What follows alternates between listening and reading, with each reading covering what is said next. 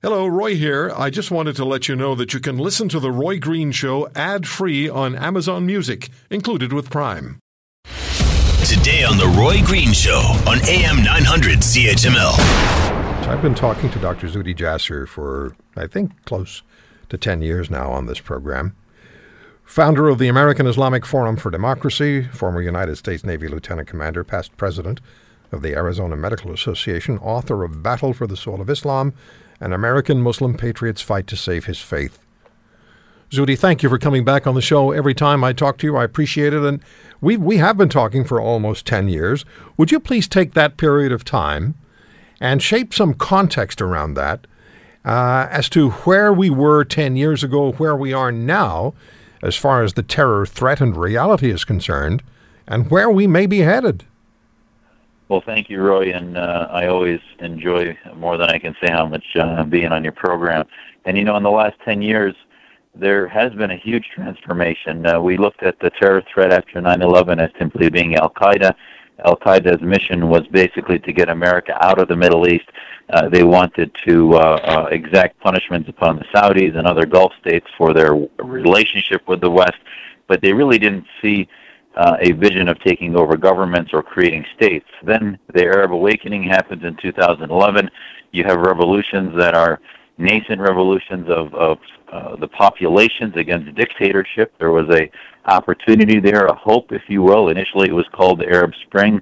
We later settled on calling it the Arab Awakening because there was no spring, and there was vacuums left there. As the West left those vacuums, we did not really help any nascent movements of secularism or those who want freedom and liberty. We basically allowed those vacuums to be filled by Saudi support, Qatari support, Russian, Iranian influence, etc.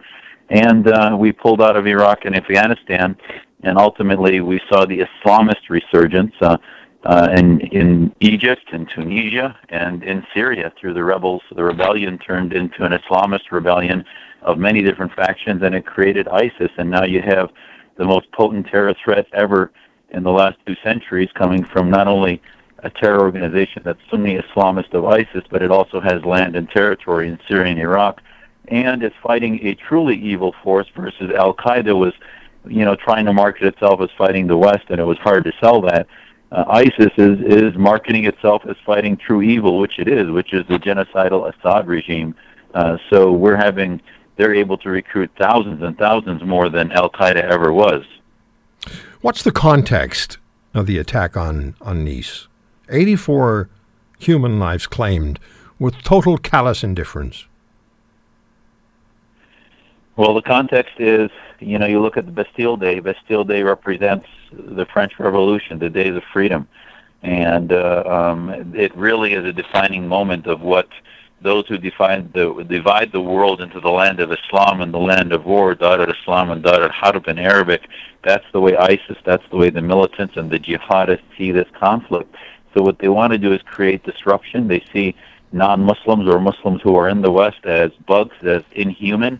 So they mow them over. I mean, we saw in Al-Qaeda magazines, Inspire, or even in Dabiq magazine of ISIS, they recommended that if you can't get guns, the best thing is to get a large F-150 Ford truck to mow them over. So this is not a new technique. We've seen Hamas use this technique for years in Israel, vehicular terrorism through their Islamist goals. So the bottom line is it's a very soft target, but the symbolism of Bastille Day is very significant. And I think ultimately we're now learning that this guy was radicalized pretty quickly, which is not a surprise, since the bottom line is that these individuals get this virus of supremacism of radical Islam into them, and we have yet no potent counter-narrative, if you will, against the Islamist resurgence. Want to hear more? Download the podcast on iTunes or Google Play and listen to The Roy Green Show, weekends from 2 to 5 on AM 900 CHML.